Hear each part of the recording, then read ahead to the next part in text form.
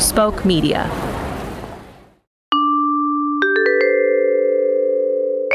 The following is a pre-recorded message.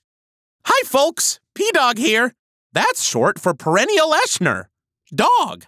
This message has been pre-recorded for use in the event of...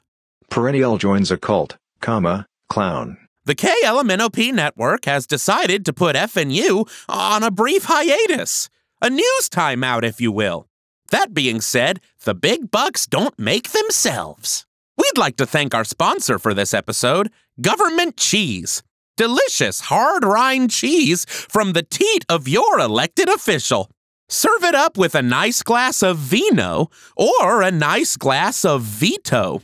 Thanks, Government Cheese, for supporting us during this... Perennial joins a cult, clown. time. Please enjoy this rerun of FNU's British sister show, The Improbable News Program. The Improbable News Program is brought to you in part by Sweets. Boy, do we love sweets over here in jolly old England. Nothing gets your goat a-running like a good juicy glob of sweet. Cool blimey, if I could just get my small, well-manicured British hands on a glob of sweet, I'd be the luckiest lad in East Brendanshire. Sweets, put 'em in your mouth or don't. Are British stereotypes as tired as my hat is large? Tonight, at 23 kilos GMT. With all the information you never presumed to want and all the knowledge you are required by the Queen to consume, I'm Callista Willoughby. And I'm Spruce McCormick from the BBC in East Brendanshire.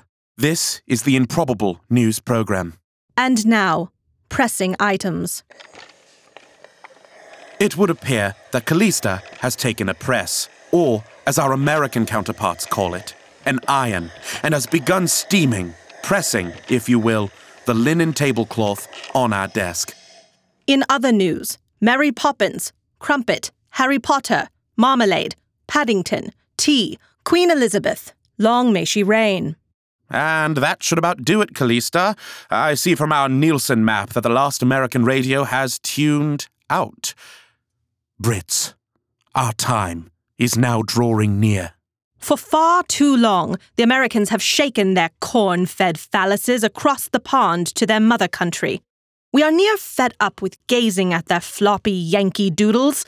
England, it is now our time. The gathering will take place on the Canadian side of the Falls of Niagara. The Queen herself shall hologram in, along with Paul McCartney, Amy Winehouse, and Elton John, the steroided-out fever dream of Sir John himself. Please be sure to bring sunscreen and wellies, as it is sure to be a wet, hot American summer. Please remember to stay hydrated, as the water from the falls is quite dirty, and we are wont to offend our Canadian brethren and sistren by drinking from their holy falls. High tea will be served at low noon. Biscuits and small battle sandwiches will be made available to those who wish to partake. For those of you with food sensitivities, please be sure to make those known via OWL. The initial charge will be led by British icon Sir David Attenborough, who is in studio to give us more information. Sir David? The American colonies are filled with all manner of flora and fauna, and De Vere Smith, honor. The birds, Callista, are in the prime of mating season. Let's listen now to their calls.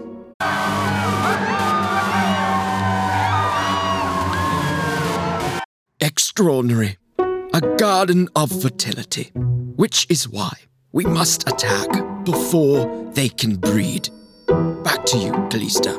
Thank you, Sir Attenborough. The pleasure is mine. Charmed. Apologies for interrupting, Callista, but hologram Queen Elizabeth has sounded the English horn of attack. We are going now live to our spy on the inside, Hugh Laurie, on the field of battle.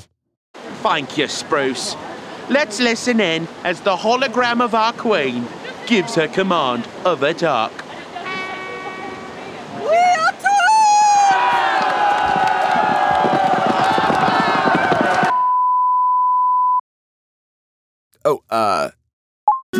This has been a pre-recorded broadcast of the Improbable News program. If you want to rate and subscribe, you know what? Just do it on the fake news page. I'm not going to dig out the British address here, okay? Talk to you tomorrow. Okay, bye.